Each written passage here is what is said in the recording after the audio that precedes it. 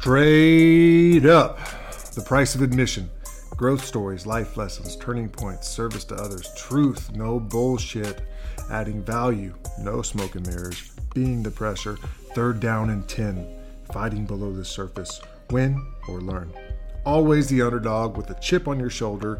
These are the things that I think about when I talk to this group. They're still kindling that fire, taken to the fleet and beyond, living the values today through faith, with the family, and at the job.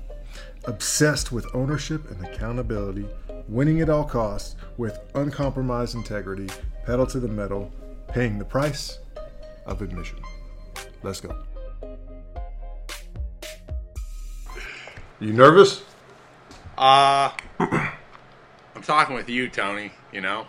I'm as happy as a guy can be right now, you know. It's been too long, that's for sure. It had to come down to this. Now, I've been thinking about starting this for a while. You know, I ran this idea past you guys, the brothers, and looking for a name, right? And you came back with, hey, well, first of all, what's it going to be about? You know, I think of, just our class because that's who we're close to, but the journey that we went through, where we're at today, a lot of the struggles, the things that we had to, learn, overcome. Man, just watching the news is not fun. And I miss being around that type of person, right? And that type of group. So when, asking the crowd, wait, what should we call this thing? You came up with the price of admission. Baller. What does that mean to Cameron Marshall? And then we'll jump into your story. Yeah. Well, again, kind of like I said, I can't claim it. That's Clint Bruce, who I think was the first person I ever heard use that term. And, it's interesting. I don't think I ever heard Clint give it a definition. Who's Clint Bruce? Clint Bruce, the mighty Clint Bruce, class of 97, I guess team of 96, the Hula Bowl team, freaking epic, Joe Speed, all these guys that really, I would say, paved the way to modern Navy football, the modern era of Navy football. They're kind of that class is kind of the godfathers, along with the 2004 team and Bob McLaren and Lane Jackson and Kyle Eckel and all those guys as well. That's probably another step in the Jackson era, or sorry, in the Johnson era. But Clint, Navy SEAL, he's kind of the embodiment of Navy football, and at least for us, growing up and growing up in the program, and Clint Bruce walks into Bellino. It's probably more important than Roger Staubach walking into the locker room. At least the guys who when you say the term price of admission, that kind of hits their heart a little bit, or not a little bit, and maybe that's what it is. It's like a lot of really great terms. The price of admission is probably a little bit easier to maybe sense and feel than it is to define. And so you're sitting in Bellino halfway through camp or halfway through spring ball or like 3/4 of the way through a season, you're like down 25 pounds and coming off whatever surgery, and Clint Bruce says the price of admission, and everybody kind of like nods like I get it. I understand. Like enough said. Don't really need to there are some things that are maybe best left unsaid, but assuming that one, it's important for us to kind of talk about these things, right? Because what happened to us, what we did to one another, what we did, and what we continue to kind of live is important to. It's kind of important to explore. So trying to give it a definition, I think, is probably important. And it's it's also a term it's interesting. It has a different connotation, whether you're like, it's whether it's in the present, in the past, or in the future. It's something that's very, I don't want to say intangible, but like continuous. Yeah, continue. Transcendent maybe is a good word for it. Boy, I'm glad I had you on this podcast, because you're going to educate me today. That's for sure. Those big words. Well, just I don't know, like something that's beyond the just immediate and the here and now, right? Like, especially okay, if we're going to define it, and we assume that, which is a big assumption, that we don't live in this like dystopian Orwellian hellscape where words no longer have any meaning. If we're going to say, okay, words have meaning, and we should probably kind of define them using our language, and then, what's the price of admission? What do you do with the price of admission? You pay it. It's something you pay. It's payment, and it's also something that you paid, you are paying, and will pay, and it's it's not an investment either. You think about what those like 4 or 5 years for us, or 9 years if you're Clint Sovey, what those years were. They weren't an investment. An investment's something you get back. They were just payment. Just pay me, and now you paid it. Like right now, and with everything, like pay up, empty your pockets, everything, and I want your physical body. I want you to lay that down. I want all of your mental faculties and capacity. I want you to lay that down. I want your full emotional investment. I want you to lay that down. I want your pride. Lay that down. It's like that real era of Navy football. You can't talk about it unless you talk about the fact that like guys showed up every day, and you just got belittled and humiliated and broken down shotgun style. Like I think of like Danny O. Like I'm sure Coach O'Rourke. Well, I can remember him looking at me like, how in the world did your mother give birth to you? Like, you are such a just absolute, you are lower than humanity. No one should have ever given birth to you. You are so unathletic. It makes me sick. Or like Coach Bohannon or Coach Monken. Those guys, it's interesting. When I think of like Coach Monken would look at me and like talk to me, not like he was disgusted with me, but he was disgusted with himself that he had to actually coach me. Like that's how far he had fallen. That he's like, what am I doing with my own life that I have to coach this unathletic sack of flesh? There's no way this kid is playing Division I football. But that was how every day was emotionally. Yeah. They also all worked for a guy named Paul Johnson. Yeah, right. Right? Like setting the tone. No one can make you feel smaller. Yeah. Than Paul Johnson. And my Paul Johnson story, the only time he ever spoke to me, I kid you not, one time. Let's see, like maybe freshman year, I don't know, freshman or sophomore year, who knows? And he like walked past me, taking my cleats off at outside the locker room. He walked past me and like stopped, just real quick, and was like, "Marshall, you're not very good, but you play hard, son. You play hard." And I was like, thanks. And by the time I was like trying to say thanks, Coach, he already walked off. Gone. He's like, oh man, you're bringing back some memories for me too. It's good stuff. Keep it up. But anyways, what I'm getting at is like that payment. One was like, it was like in the moment. It was the here and now. You didn't get anything back. It was true, in kind of the biblical sense of payment. Like, I always feel, blessed to be a Christian, that, my view of leadership comes from Jesus on the cross, which is like, it's not only is it, payment, right there, but it's like things are not getting better, they're getting worse. Like you get to pay, you get to give everything, and then you get humiliated on top of it. You get to pay everything, and then you get broken, completely. It's what you get? You get to be there. That's what you get. And that real Navy football kind of FIBU price of admission payment is not a payment. It's not an investment. It's not like, ooh, I do it now, and you get some back later.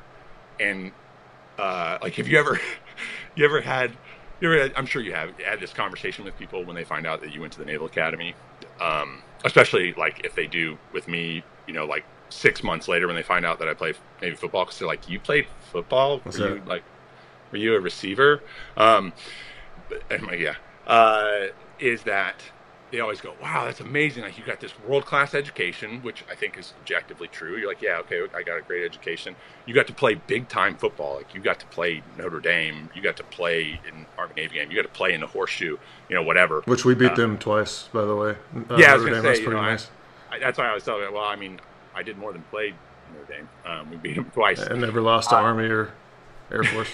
Yeah. Just saying. And then they always end the conversation, they're like, and it was free.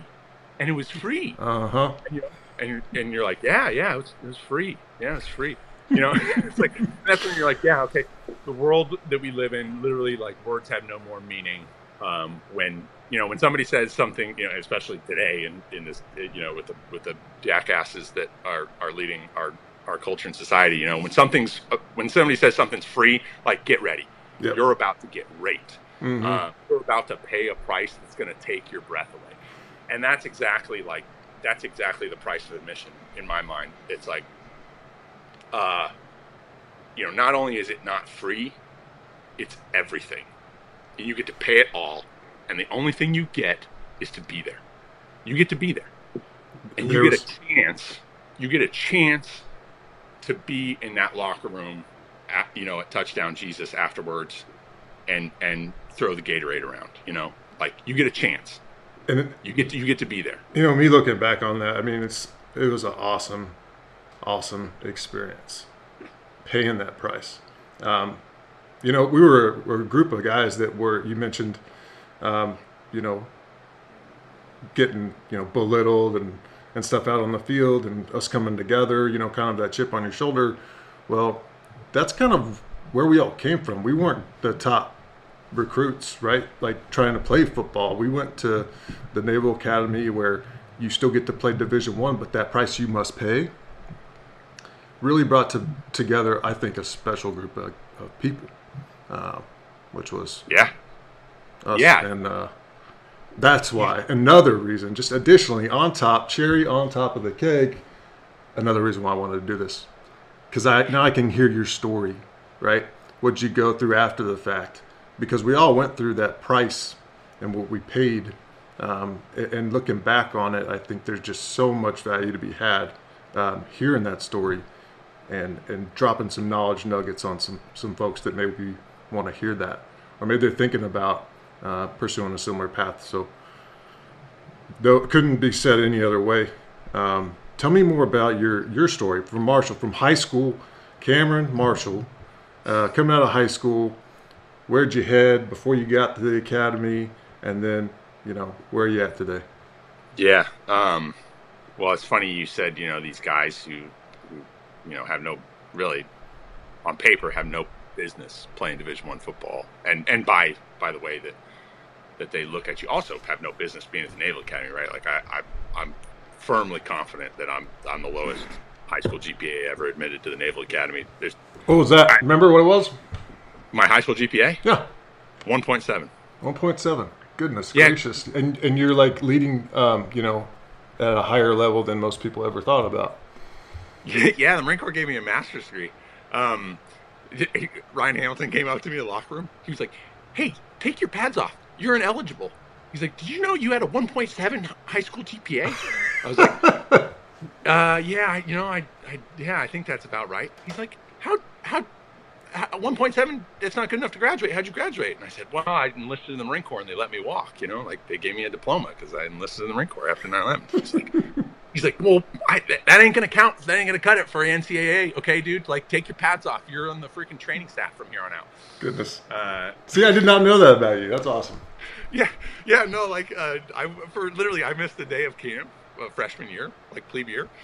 I was like running around like. Was there anyone else in the back? Was there anyone else in the same bucket? No, I was literally the only guy. And and the whole time, like every time Hamilton would walk past me, he'd like shake his head in disgust. Like how? Because we all went to NAPS, so yeah. And we came out of NAPS with good GPAs. They like teach you how to not be a total moron, and like, but yeah, I had a 1.7 high school GPA. So yeah, I was a senior when September 11th happened. As a senior in high school in Broomfield, Colorado. And I was loving playing football, but I was never going to be a college football player. I mean, not anything above like Division III or something like that. And even like the Division III schools were like looking at me, they're like, well, that kid, he's all right. Well, he kind of sucks, but he's got like a 1.7 GPA. Like he's not even worth, like, even for like a D3 program, he's not even worth it. Like this kid's worthless. But 9/11 happened when I was a senior, so that changed my whole perspective on life. I mean, it really did. And when you're young and your frontal lobe's not developed, like all I wanted to do was just murder. I was so mad. That was it. That's all I cared about. I just no frontal cortex, just pure animal nature. I'm gonna go murder these guys, and whoever will let me do that the fastest, that's who I'm with. And the Marine Corps kind of was like, yeah, we'll let you kill these guys. And so I, the recruiting offices opened up like 3 days after September 11th because they were closed. Like the whole world shut down. I went back in there and I was just like, I want to be an infantryman. I want to, put rounds on target on these guys. And they were like, sure, no problem. So I enlisted after not graduating high school. I enlisted and they sent me off to Marine Corps boot camp, and I was an infantryman. So went to first Fleet Anti-Terrorism Security Team Company, and then eventually, and went and fought a couple of times in Iraq, and it's interesting. The military that I joined back then was just a totally different beast. I mean, it was so politically incorrect. It was just myopically focused on lethality. Could care less what you're, the only thing the only part of it your reproductive organs it cared about were the parts that turned you into just a savage. That was it. Like, do your reproductive organs make you a savage killer? That's what we care about. That sounds like James Mattis. I love his latest book. But yeah, it's crazy. Yeah. And so that was the Marine Corps I joined, and that was kind of the force that I deployed. OIF 1, OIF 3, OIF 4. Africa, CJ2 FOA, to Djibouti and Somalia, and then I had a platoon commander who was a really good dude, but not an academy guy. When I was in Africa, who was like, "Hey, you should think about an officer program. I think you'd be good at it." And I was like, "Oh, okay." I didn't think I was like, "Dude, I didn't graduate high school, not really." And he was like, "Well, I don't know, you can give it a shot." And then in OIF 4, I went to 3rd Battalion, 2nd Marines, Kilo Company, and told those guys that I was interested in looking at the Naval Academy as one of the options, because when you're talking about officer programs, it's like somebody had mentioned it to me, and I always loved watching the Army-Navy game growing up. I was from Colorado, but I didn't care about Air Force. Nobody does. And so the other platoon commander was like, "Hey, you should go talk to Lieutenant Stan. Like, he's a Naval Academy graduate. He played football." I was like, "Oh man, I would kill to get another shot to play football." And so I did. In Al Qaim, I went and talked to him. He probably doesn't even remember that conversation because it was short, but he just kind of talked to me, about what. And it was interesting. The thing that he brought up was, he was like, "Yeah, I mean, it's, I played football in the Naval Academy, which is like, you're used to this kind of brotherhood, this tight bond that we have here, as combat, as infantrymen." And he said, that's kind of the pinnacle of that is that that relationship, that team that I played in, at Navy, and it really just kind of stirred the way he talked, the way he led, and I went through that entire deployment with him in Operation Matador when he was awarded the Silver Star. I was there, and so. He's just one of those guys who was just electric, He was magnetic. He was totally electric, and he was different than all the other platoon commanders. He's just a total brawler, and everything, it just poured out of him. None of it was really spoken. I mean, his Marines would have murdered a small village if he just told them to. They're just loyal to the point of death. And anyway, so that was kind of what really piqued my interest. I applied. I eventually got, unbelievably, they accepted me to NAPS. Huge mistake, but they did it. And then I showed up to NAPS, and all I wanted to do, I was pretty well, smoke checked from back to back combat deployments. All I wanted to do was play football. That was just all I couldn't believe I was going to maybe get a chance to walk onto the football team, and walked on the defensive line with all these just animals. It was like Nishak and Jordo and all these guys just savage. I remember Josh Smith? Oh my goodness! These guys were just they were just beasts. Just total animals. And Akabemi was like, first day of practice, I kid you not, he's like, "You look scared, man." And it's like not something anybody had ever said to me before. I was like, "Man, I'm a combat vet. I'm not scared." But if you look back on it if I like look back on it honestly, yeah, I like looked across and like Jordan Stevens is like breathing out of his neck. He's just so big and just gnarly looking, and like Matt Nishak, just moves like lightning, and yeah, you know what? I'm sure I was freaking terrified. But then they moved me over to O-line, and I kid you not, like second day of O-line pads was shed drill with you, and I've told this story to you. It's good on the podcast, but it's like, and you were downhill in 2 steps, hardest anyone's ever hit me. It just absolutely blew my mind that a human being could hit that hard. Yeah, I'm not looking forward to the age of 50 when my neck doesn't rotate anymore. Yeah. But anyway, so it's like, and I can remember walking back to the back of the line, because this was kind of like an Oklahoma shed drill. I don't remember what the hell it was, but and just blinking, and just going, these are the big boys. Like, this is different. And to your point, how like all these guys probably shouldn't be playing D1 ball, and it was just, there was something pouring out of your freaking eyeballs. It was like, golly, I'd never, ever, ever want to meet that guy in a back alley angry. Like, these guys are just... There's definitely a different level of, pissed offness maybe? I don't know. That anger, whatever it is, and that was the way that we found that release. Bob McLaren used to say all the time, "It's your release, baby! It's your release!" It's your release! Oh, man, I want to go back. Just... getting older, thinking about those things. Want to go back so bad. It's good times. It was, yeah. I mean, it was just and I guess we'll probably dive into the football aspect. So I'll cut to the chase. I mean, after commissioning, I went to Okinawa with 4th Marines. And then I got a chance, really awesome opportunity to be the Olmsted Scholar to Croatia. Did that for 3 years. It's just crazy. I'm a moron. I'm like a knuckle-dragging idiot. And they taught me a language, and I went to grad school in a foreign language. Tell me more about, pause on that Croatia. Tell me more about that Croatia experience. I mean, other than the military and just, culture me. I tell you what, man. I mean, you cannot possibly, there's no way to, from the outside, really.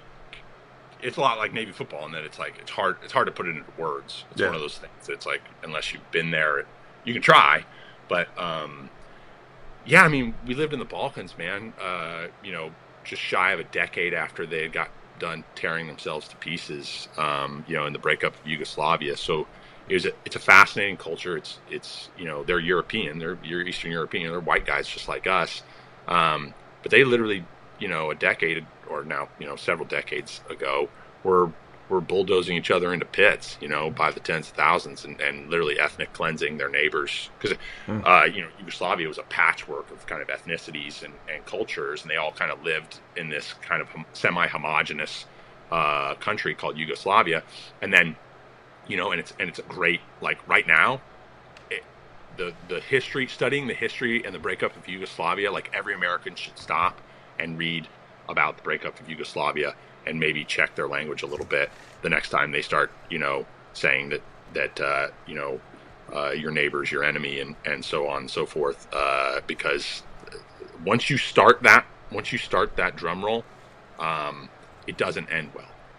And so these guys were, their lives were just ripped apart their countries, their country was ripped apart, and now they're in, several different countries, Croatia, Slovenia, Serbia, Montenegro, Bosnia, Herzegovina, where Amanda's family's from, so Amanda's family's Bosnian. So that was the other thing. Like we would go visit her family in Sanski Most, and, there's like 20 people sitting around the table. Nobody speaks any English whatsoever. So we're having a conversation with her family in Bosnian for hours and hours, in a city that had literally lost 10,000 civilians during the war of just pure ethnic cleansing, and getting their perspective on it, getting to live every day. Like we had no English speaking neighbors. We had no.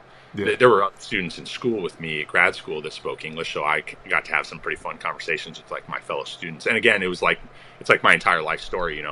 I all of a sudden I get to hit rewind and act like a jackass kid again. It's like the academy. I'm like 26 years old as a senior, and I'm still like whipping guys' asses in the shower with a towel. Kid, it was the same thing. So here I am. I'm this 30 whatever year old guy, Marine captain, and I'm like hanging out with grad school students that they're like smoking and drinking after class, and go to the local coffee shop or whatever. And so it was amazing, but really more than anything, it was this awesome family experience. We traveled every weekend. It seemed like it. I remember seeing some of the excursions you guys going on. Your wife made a book, right? Cookbook. Yeah, Amanda wrote a cookbook. Our Table in Croatia. It's amazing. Everybody go out and buy that book. It starts. Skip over the pages where I look like a pansy. Keep going. What after Croatia?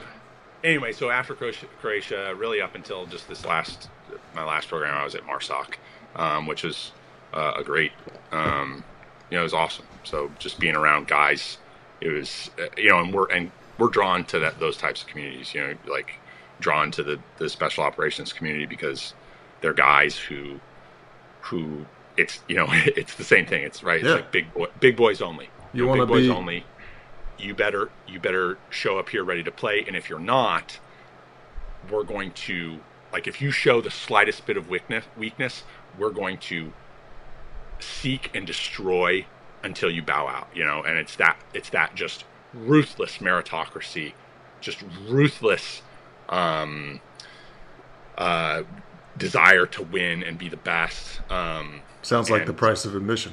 Yeah, just these guys that are, and it's close, I don't think it is. Again, even in the Marine Corps Special Operations realm, there's still there's just something about that locker room, in the second week of camp where it's like big boys only, and everything else is a joke until you're around the guys who will absolutely pay the price all the way to the point where they've got literally nothing. They're on the floor, full body cramps, getting whatever injection, getting whatever IV, and then back at it. Give me a couple hours and whatever the hell that stuff was we used to drink, whatever the fruit juice was, one of those, and a pack of Lay's, potato chips, and it's like back at it, like big boys only. And so that was great, being at MARSOC was good because it kind of scratches that itch a little bit. And then just this latest deal, I was slated to be the Marine attaché to Tbilisi, Georgia, which I don't know if we can get into that later. But the reason I'm not in Georgia is another story altogether. So yeah, I'm sure there's some stuff there you gotta not talk about. But tell me more. So like, what does that role entail? I'm ignorant to that role. The attaché role. Yeah. Yeah, it's yeah, like I said, there's parts of it that whatever. But the main focus of it is you're essentially for the Marine attaché, or as I would have been both the Marine and the kind of naval attaché, you're both the services representation to a foreign country and to the chief of mission, to the ambassador, and you're also the ambassador's man to the equivalent of that host nation. What's that? Of that host nation. So, like I would have been essentially the ambassador's representative to the Ministry of Interior and Hey, you guys need to close the door. Close the door. Close the door. Because I'm in the car. No. Outside. Close the door. Outside. Thanks. It's all good. I got a couple too. So I would have been essentially the ambassador's man for the Ministry of Interior and their kind of like Marine Maritime Force. And so then I would have been the commandant's man in Tbilisi. Any cultural differences there? Like if you were to into that role, like I guess there's probably some sort of culturally different thing you will have to operate like, right? Yeah, pretty vast. So what are some immediate changes you'd have to make? Well, the first is that you've got to, in that situation, you have to be about as cold-hearted as you possibly, because you're not just dealing with the Georgians, your host nation, which are our buddies. You're over there because of adversaries, other guys, and so you got to be able to meet a guy at a reception and kind of shake his hand and be like, hey, yeah, it's like great, I can't wait to see you next Thursday, and then walk out the door and walk around back and be like, yeah, that's the guy that we want to target, or whatever, I mean, it's like, yeah, like, and in a real, I mean, and not necessarily, kinetically, but like, diplomatically, or sure. You're in a competition, so every smile and a handshake is you're under the surface, you're brawling, you're fighting. So I'm trying to think of that Mattis quote where be polite. Yeah, there you go. But have a plan to kill everyone. But have a plan to kill everyone you meet. It's like that's, and as a Marine operating in foreign countries, obviously not with our partner nation. With like our partner, like the Georgians are like, I mean, talk about like tight. We're very, very tight. Spent years brawling in Afghanistan side by shoulder to shoulder with those guys. Right. So they're like, that's the problem. Really, is that we're so tight that those guys, you have to like pull them back. You have to rein them back. You'd be like, hey, because they're like, oh, did that guy like offend you? Like, I'll go kill him.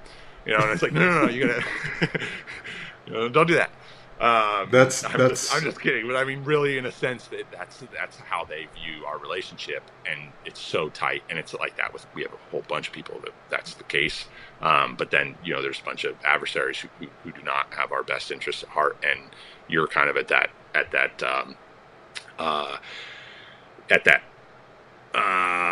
below the surface kind of shaping phase of operations, phase 0. Below squelch, trying to make sure that we don't lose the next one, like we got our asses kicked the last 2 times. Gotcha. That's pretty neat gig there. Is there anything that like previously you may have learned in order to set you up for success on that role, like an experience or? I mean, I think that.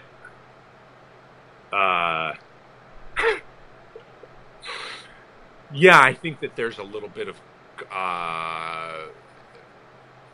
ruthlessness that you learn. Quite frankly, I don't know if you could learn in any. I mean, I think junior enlisted Marines are pretty ruthless, so maybe you could learn it that way. But there's a ruthlessness that comes with, these guys talk about Navy football, especially today, like kind of the modern era. And I don't mean to cast aspersions, but there's just a lot of like happy talk. You ever notice that? It's like a lot of love and just in our culture, just in general. It's like, oh, we love this guy and I love that guy and I love all these guys. And it's like, and it's leadership based on love and blah, blah, blah, blah. It's like, yeah, I mean, when I think of like Kyle Eckel and Bob McLaren, and I think of like, you and me, or just the way, or like, things like Matt Neshak, the way that these guys love, it's different, like, it's earned, and I don't mean to get off on the love tangent. I mean, there's a ruthlessness there that allows you, if you have been acclimated to a certain level of ruthlessness, it prepares you for the world, because right. you stop like thinking people have the best intentions. They don't always. Yep. There's also a bunch of people who are just ruthless killers at their heart, like, they're, in order to win, like, Bobby Doyle's affection, you know what I mean? Like, you've got to be a different kind of guy. Yeah. And, right, like, I could fall off my roof 2 stories and break both my femurs and, Booby'd like walk past. He wouldn't cross the street to help me in the ambulance. He'd be like, pussy. It's funny you bring that up. My wife always gives me heck about, you need to make friends with these people, and I'm just like, yeah. I mean, it's just I just haven't found that type. In a long time. Based off of how I was raised, right? Yeah, like you got to earn it, dude. Yeah. You got to earn it. And the thing about it is like, well, and those types of relationships are the real ones, right? Like if you asked Bobby Doyle to help you, like if you had a body in your trunk, he'd be like, yeah, I got a shovel and a sack of lime, but you're driving, dude, because gas is expensive. I'm not driving. It's your problem. That's exactly it. But so it's earned, like it's real, it's there. Could you imagine a guy that you'd rather be shoulder to shoulder with on the ramparts, staring down 10,000 dudes than like Matt Neshek or Jordan Stevens? Those guys they just smile and bare their teeth and wield their sword. Yep. Like that kind of loyalty and like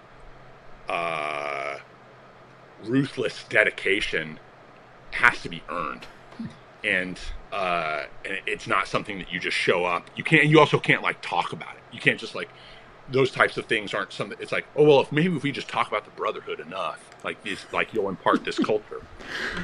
No, I'm sorry. No, because that can destroy one too, though. That's exactly right. All it does is corporatize those types of things, and it's like you can talk about it all day long. Those things are not things that are meant to be spoken. Like those are things that are meant to be done. These are men of action. These are men of deeds and show me, and these are just guys that don't know how to behave any other way, because it's habitual for them, right? Like every single day they just wake up and grind, and it doesn't matter if it's after a high and you just beat Notre Dame, or you've just been embarrassed by Hawaii. It's like these guys just grind. Right. The highs and the lows are they're impervious to them. They're just going to grind, and they don't know how to do anything else. And so that lesson, of just kind of steady state, like I'm just going to wake up every day and grind and just pay. I'm just going to lay payment down day after day. That's something that it's hard. And I know there's other parts in life. There's other aspects of life that can teach it. But boy, what a school Navy football was. Yeah, it's kind of like, because we all go through the highs and lows of life. Just working week to week. 1 year maybe not as best as the last year. Maybe the next year is the best one they're ever gonna be, right? Yeah. But it's that foundational learning of that, how to deal with it, get back in the fight, that really separates the pack, right? The ones that aren't gonna sad sack for too long. I remember seeing in your face, I think there's a picture of it, Naps, Joe Speed, and we were down, Army game, and everyone's kind of like looking, sloppy.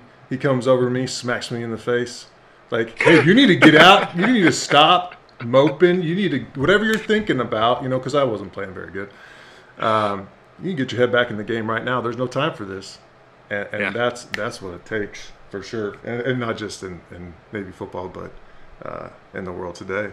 So. Yeah, well, just in life, you think about and Navy football is a great example of that, because, like you said, these are guys. All of us are just guys that don't belong on that field with Notre Dame, and that's the thing. You could be up 2 touchdowns on them, but these get just pure athleticism. All you have to do is not be just literally take your foot off the gas for 1 second, and the difference in speed, athleticism, physical, whatever, it's like that will just they will hang 60 on you in a quarter if you are not totally dialed in. That mental toughness, that beating each other up constantly, that it's really, that toughness just gives you a shot with a team like that, right? Yeah. I remember, oh gosh, Notre Dame's offensive line was just, they could probably stick their arm out straight and kind of force me wherever they wanted to go with my shoulder pads that they held on. Just grown men. How humbling was an event like that when you're out there battling your opponent and they can do stuff like that. It's just, gotta get back up. Yeah. And it's like, strength punishes, but speed kills. That's another piece of it.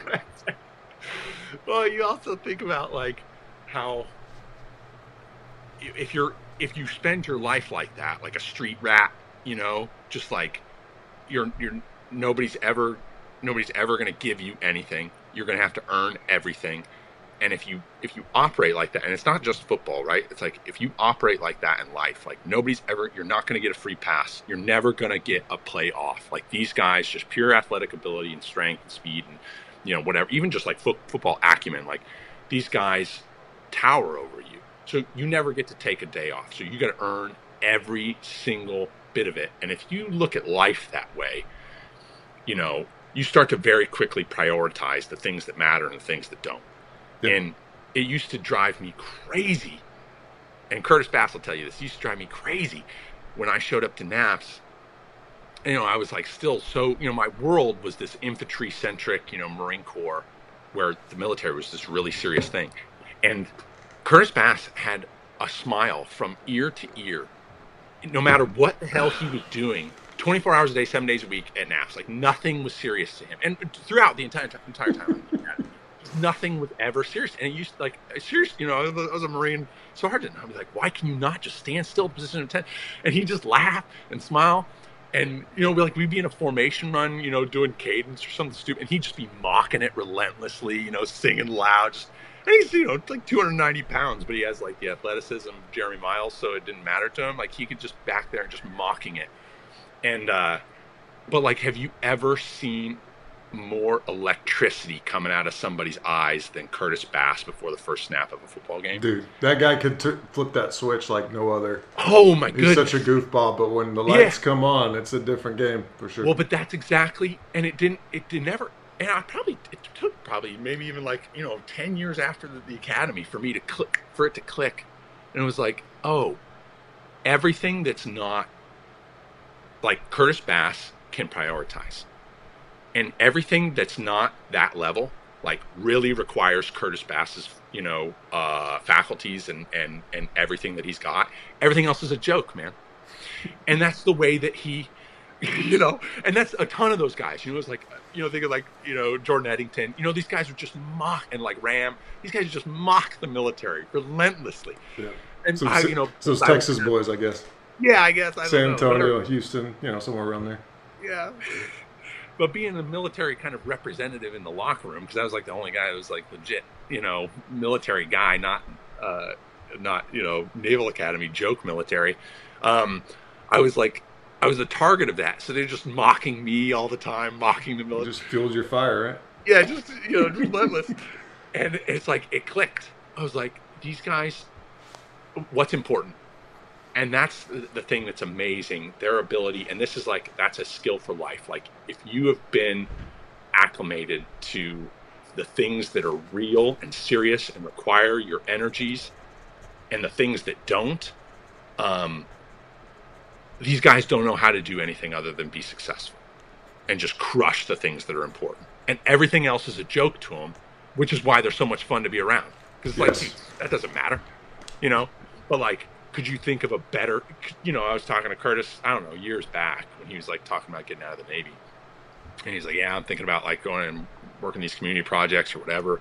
And I was thinking, man, could you think of a guy better equipped to drop into like a broken society and a broken culture and like a crime-riddled community than Curtis Bass? I mean, that guy's got the skills to just come in and just suck the oxygen out of the room. I wish I had a little button I could hit that just went ShamWow, like yes, hitting it on the head right there. And that's how all these, that's how those guys are, because they went through all that, and it's innate to them. They can prioritize what's important and what's not.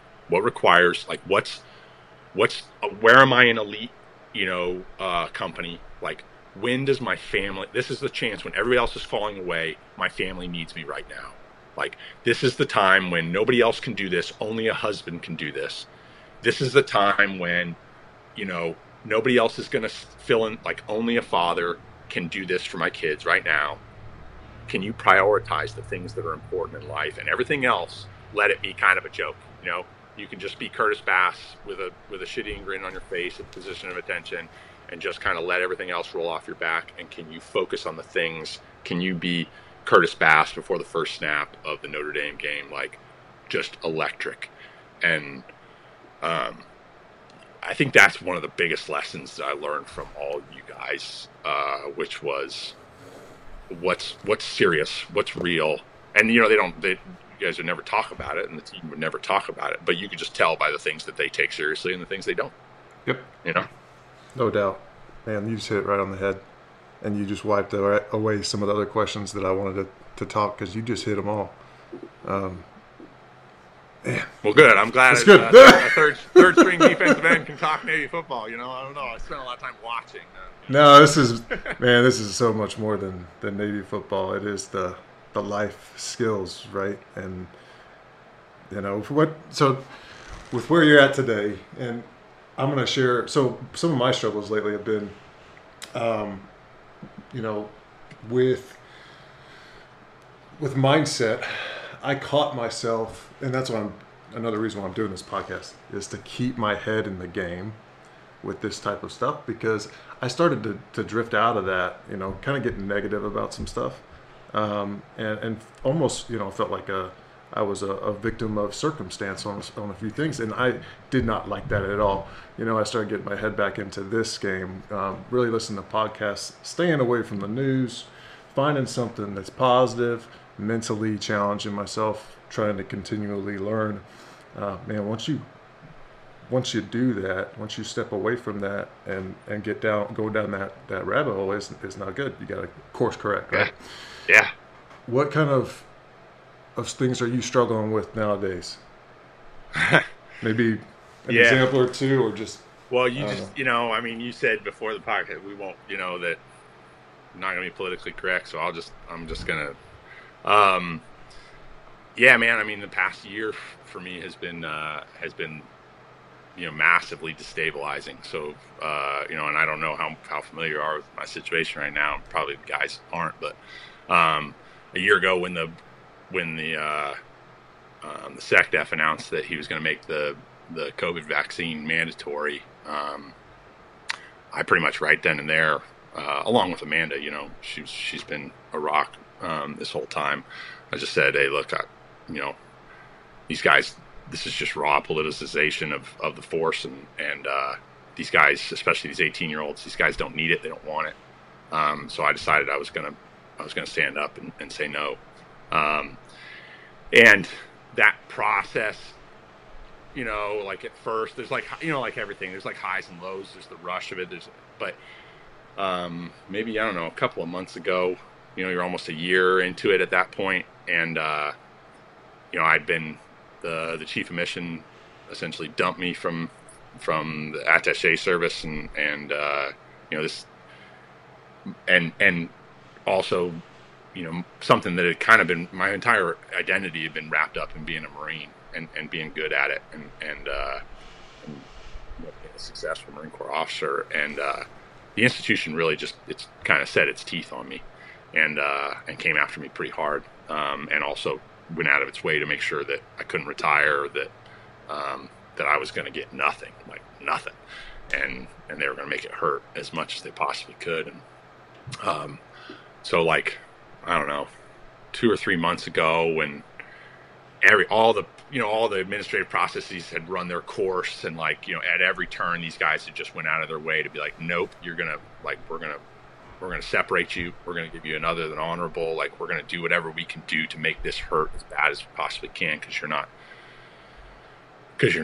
compliant, you're not with the program, and I knew I was right, and I think being on the side of the the Nuremberg Code helps, but still, I was I knew I was right, in my heart, and but it's a tremendous amount of pressure that was on me, and it was also a really humiliating experience, where it's just boy, the whole thing that I tied so much of my identity up, that whole thing was being turned against me, and the whole institution was coming after me, and then I became like a pariah, I was used to being kind of the man in whatever unit I was in, and it was now I was this pariah. Yes. and got into a really dark period because it looked like, hey, look, all this stuff is coming to an end. Like, it's going to go bad for you. And they started I was put on the naughty list, the bad boy list. I got put on the ODN and start the show cause stuff. When an officer gets in trouble, it's a long process to like fire an officer. Like, they got to have show cause, and they got to have like this big letter, and a 3-star's got to sign in, all this kind of stuff. And all this stuff is coming to a head. And you just really hit a real low point, because it was like it just never seemed to end and never seemed to get anywhere, but it was just constant humiliation every single day. And I just started thinking about like where, aside from Amanda, because she was such a rock, like where my support came from. And I started thinking of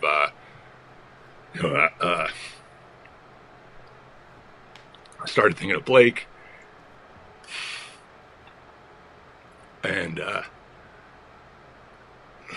so I just, like, middle of the night, I just reached out and sent an email, I think, just saying, hey, like, who wants to go to a game? Like, I just need to be around these guys. And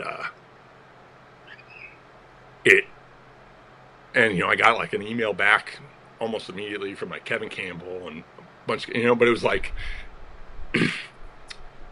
sometimes we forget that all these guys are there. And sometimes you're so used to being successful, or you're so used to just, kind of like we were talking about earlier, you just kind of just grinding and everything's going to be all right. And you just kind of grind.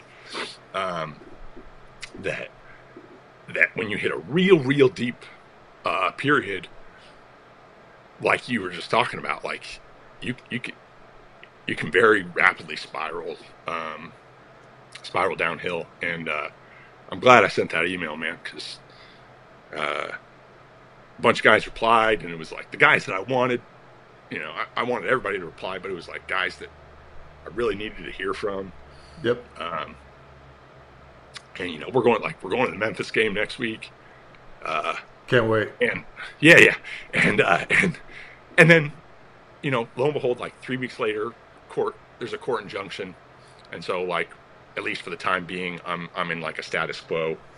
Like, I'm not facing either an administrative separation or a court martial or any of those types of things, and quite possibly might be allowed to kind of continue with a Marine Corps career, even though I'd rather put these guys in a blood choke than continue to work with them. But the last few years have changed so rapidly with this whole COVID thing. It's just, leadership is required more so now than ever before. And to see someone like a Cameron Marshall going through something like that, kind of, it's very surprising. Well, I mean, that's the point. I told all these guys at the 06, and the thing that's interesting, like right now in my job, like now that I'm not doing attaché work really anymore, I handle all these like general officer level stuff. And so I like run across all these GOs, right? And some of them that I know, from previous, and these guys are all just passive observers. It's all kind of like, oh, well, gee, golly gosh, I hope this works out for you. And it's like, none of these guys will ever stand up and do like anything even remotely close to what I've been asked to do. When you think something is wrong, or you think that you're in the right, and I ask these guys all the time, I'm like, you think these 18-year-old guys, these athletes, in the prime of their life, who didn't even know they had COVID because their bodies are so attuned, and I won't get into the COVID like science stuff, but like the simple question is like, do 18-year-old athletes need a COVID shot? Of course they don't. Like, totally, let's assume that it worked, which is a joke, but let's just assume that it did. Of course these guys didn't need it, but that wasn't the point. The point was, if they had said that, then they'd have been crushed politically.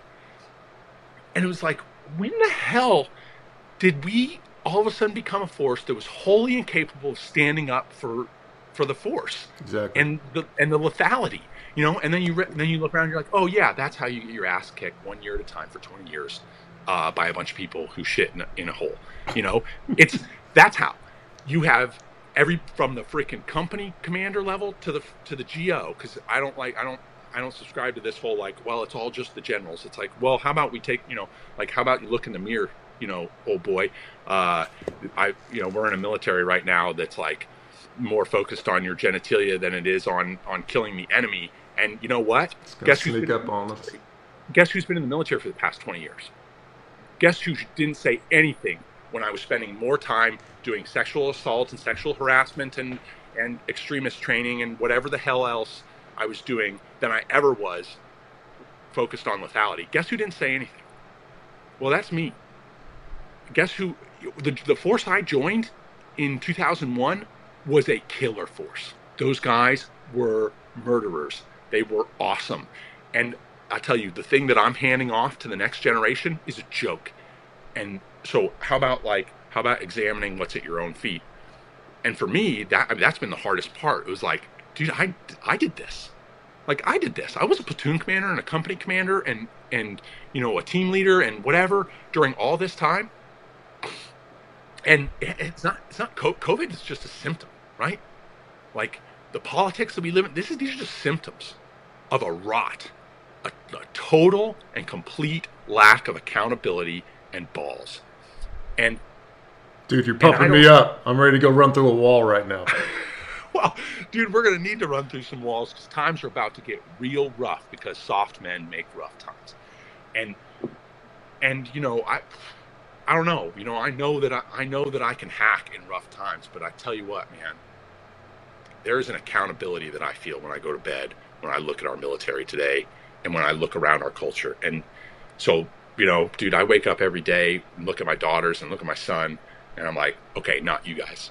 And it's the same thing. Like, if they give me another team or they give me another company or whatever it is, like, not you guys. If you know, I get put out in the corporate world, you know, and I get to look at my guy, you know, whoever I'm managing, it's like, not you guys. We're going to be different.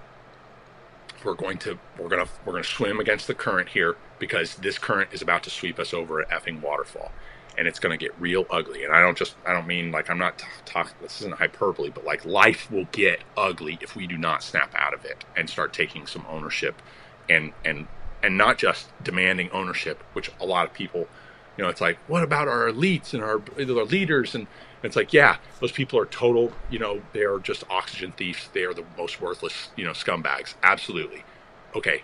You know, MJ, look in the mirror, start with the man in the mirror. Let's take a look at what we can do in our small little sphere instead of blaming the rest of the world and crying about it.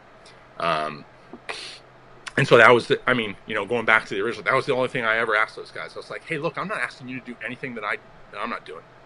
I'm just here. Look, I'm standing up and I'm saying that's wrong. And all I'm asking you to do is do the same.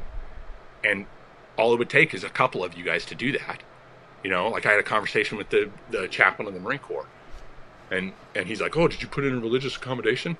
It's like, shut up, idiot. All it would have taken was like 2 seconds. Yes, I did. But that's not the point. Like, one, it's fraud. Like, you knew, don't tell me to put in a religious accommodation when you know it's fraudulently going to be denied. And two, all it would take, you know, like, oh, I guess you must have a lot to lose, you know, like your retirement and your position, you know, your next rank and all that. Oh, wait, no, that's me. I'm the one who could lose my retirement. I'm the one that won't make the next rank. You're the guy who can't go any higher, and his retirement's secured, and he's got nothing to lose. And, you know, what would be the impact of, like, one of those guys retire, or a general officer retiring or resigning over something like this? And that's what we're lacking. We're lacking somebody who will just stand up and be like, you know, it's just so rare to just stand up and be like, look, I know what's right. This isn't it. I'm going to battle for what's right. And if that means that I bear the consequences of it, well, so be it. And if I'm the only guy that takes the consequences, so be it. And that's how, like, I'm sorry, but that mentality is the only thing that gets you a touchdown with like 3 seconds left against Temple. It's like, I'm here. I don't care. Everything's everything's lost. Like paying the price. I'm gonna rip the football out. You know, like whatever. I don't. Dude, I hear you. I hear you. No, what's the worst that could happen? You know. Yeah. And you know, we need more men, quite frankly, to live that way. And you know, it was Navy football that taught me to live that way. Dude. I mean, I'm a Christian, so it was Jesus Christ first and foremost who did. But like Navy football put it into these like gritty terms for me. It's like they beat it into you. Pay up, dude. Awesome. I heavily enjoyed our conversation today. I'm so glad that I was kind of loud about this whole experiment of this podcast because I wanted to hold myself accountable. I knew if I didn't tell anybody, I wouldn't do it. So glad you were the first one on the list, dude. Really excited to keep this thing going. But man, love you, brother. And love you too, man. Appreciate you sharing your story today. Excited, and I hope, the intent behind it, I hope it connects and resonates with someone else out there to motivate them, to change course, to inspire, really. Because, dude, you're an inspiring bastard, and proud to know you. So, I'm glad you chose. You went big on the first podcast. Take the third string backup defensive end from Navy. Never had a registered tackle. It's like went big, huh? Dude, like, bold move, Cotton. Heavy respect. Heavy respect. All right. Well, anyways, that's it for today. Appreciate it. Experiment number 1 done. We'll see if it works the second time. Thanks, wait, Cam. Man. Can't wait. Bye. See you, Tom.